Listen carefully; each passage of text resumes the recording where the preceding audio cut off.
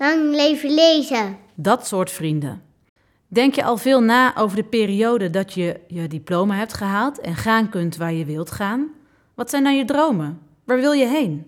Misschien wil je wel op reis, zonder bestemming of zonder duidelijk doel. Misschien past het ook wel helemaal niet bij je. Weet je al precies hoe je toekomst eruit gaat zien. Ook in dat geval kan het fijn zijn te lezen over werelden die je niet kent. Levens die je niet wilt leiden of gebeurtenissen waarvan je niet wilt dat ze je overkomen. Door boeken te lezen heb je in je hoofd toch een reis gemaakt en nieuwe ervaringen opgedaan. Alleen door de ogen van een ander. Een veiliger manier bestaat niet. Het verhaal over Beth, in dat soort vrienden, zal je zeker mee weten te sleuren in nieuwe werelden. Of je nu wel of niet droomt van verre reizen en loskomen van alles wat je nu bekend is. Beth gaat in de zomer van 1983 naar New York City voor een stage bij een krant. Die zomer wordt voor Beth een zomer van eerste keren. Beth huurt een kamer in de nooit slapende stad samen met de zus van haar beste vriendin.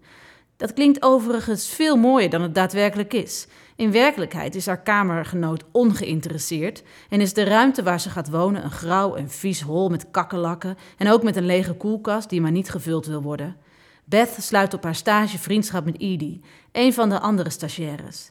Ze beleven de zomer samen en krijgen een diepe band met elkaar, totdat op een gegeven moment niet alles is wat het lijkt en daardoor alles verandert.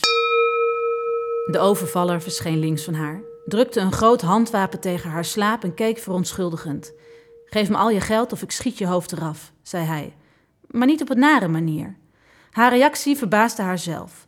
Ze voelde zich eerder kalm dan in paniek en de ironie van de situatie maakte haar bijna aan het lachen. Ik vraag me af hoeveel geld hij denkt dat ik heb, zoals ik erbij sta in de rij voor de geldautomaat. Hoe dom kun je zijn? Ze had zich wanhopige, kwade, opvliegende overvallers voorgesteld, die vol zaten met angel dust, adrenaline en klassenbrok. Maar dit?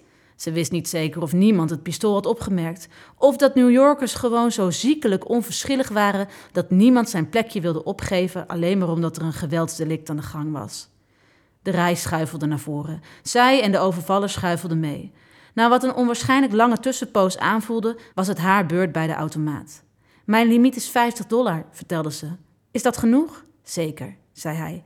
En vervolgens, sorry hiervoor. In de klassieke Stockholm-syndroomstijl voelde ze sympathie voor hem. Het is oké, zei ze. En ze gaf hem het geld met een kleine maar vriendelijke glimlach. Hij greep het en ging er vandoor. Bij nader inzien twijfelde ze of ze contact zouden houden. Klaar.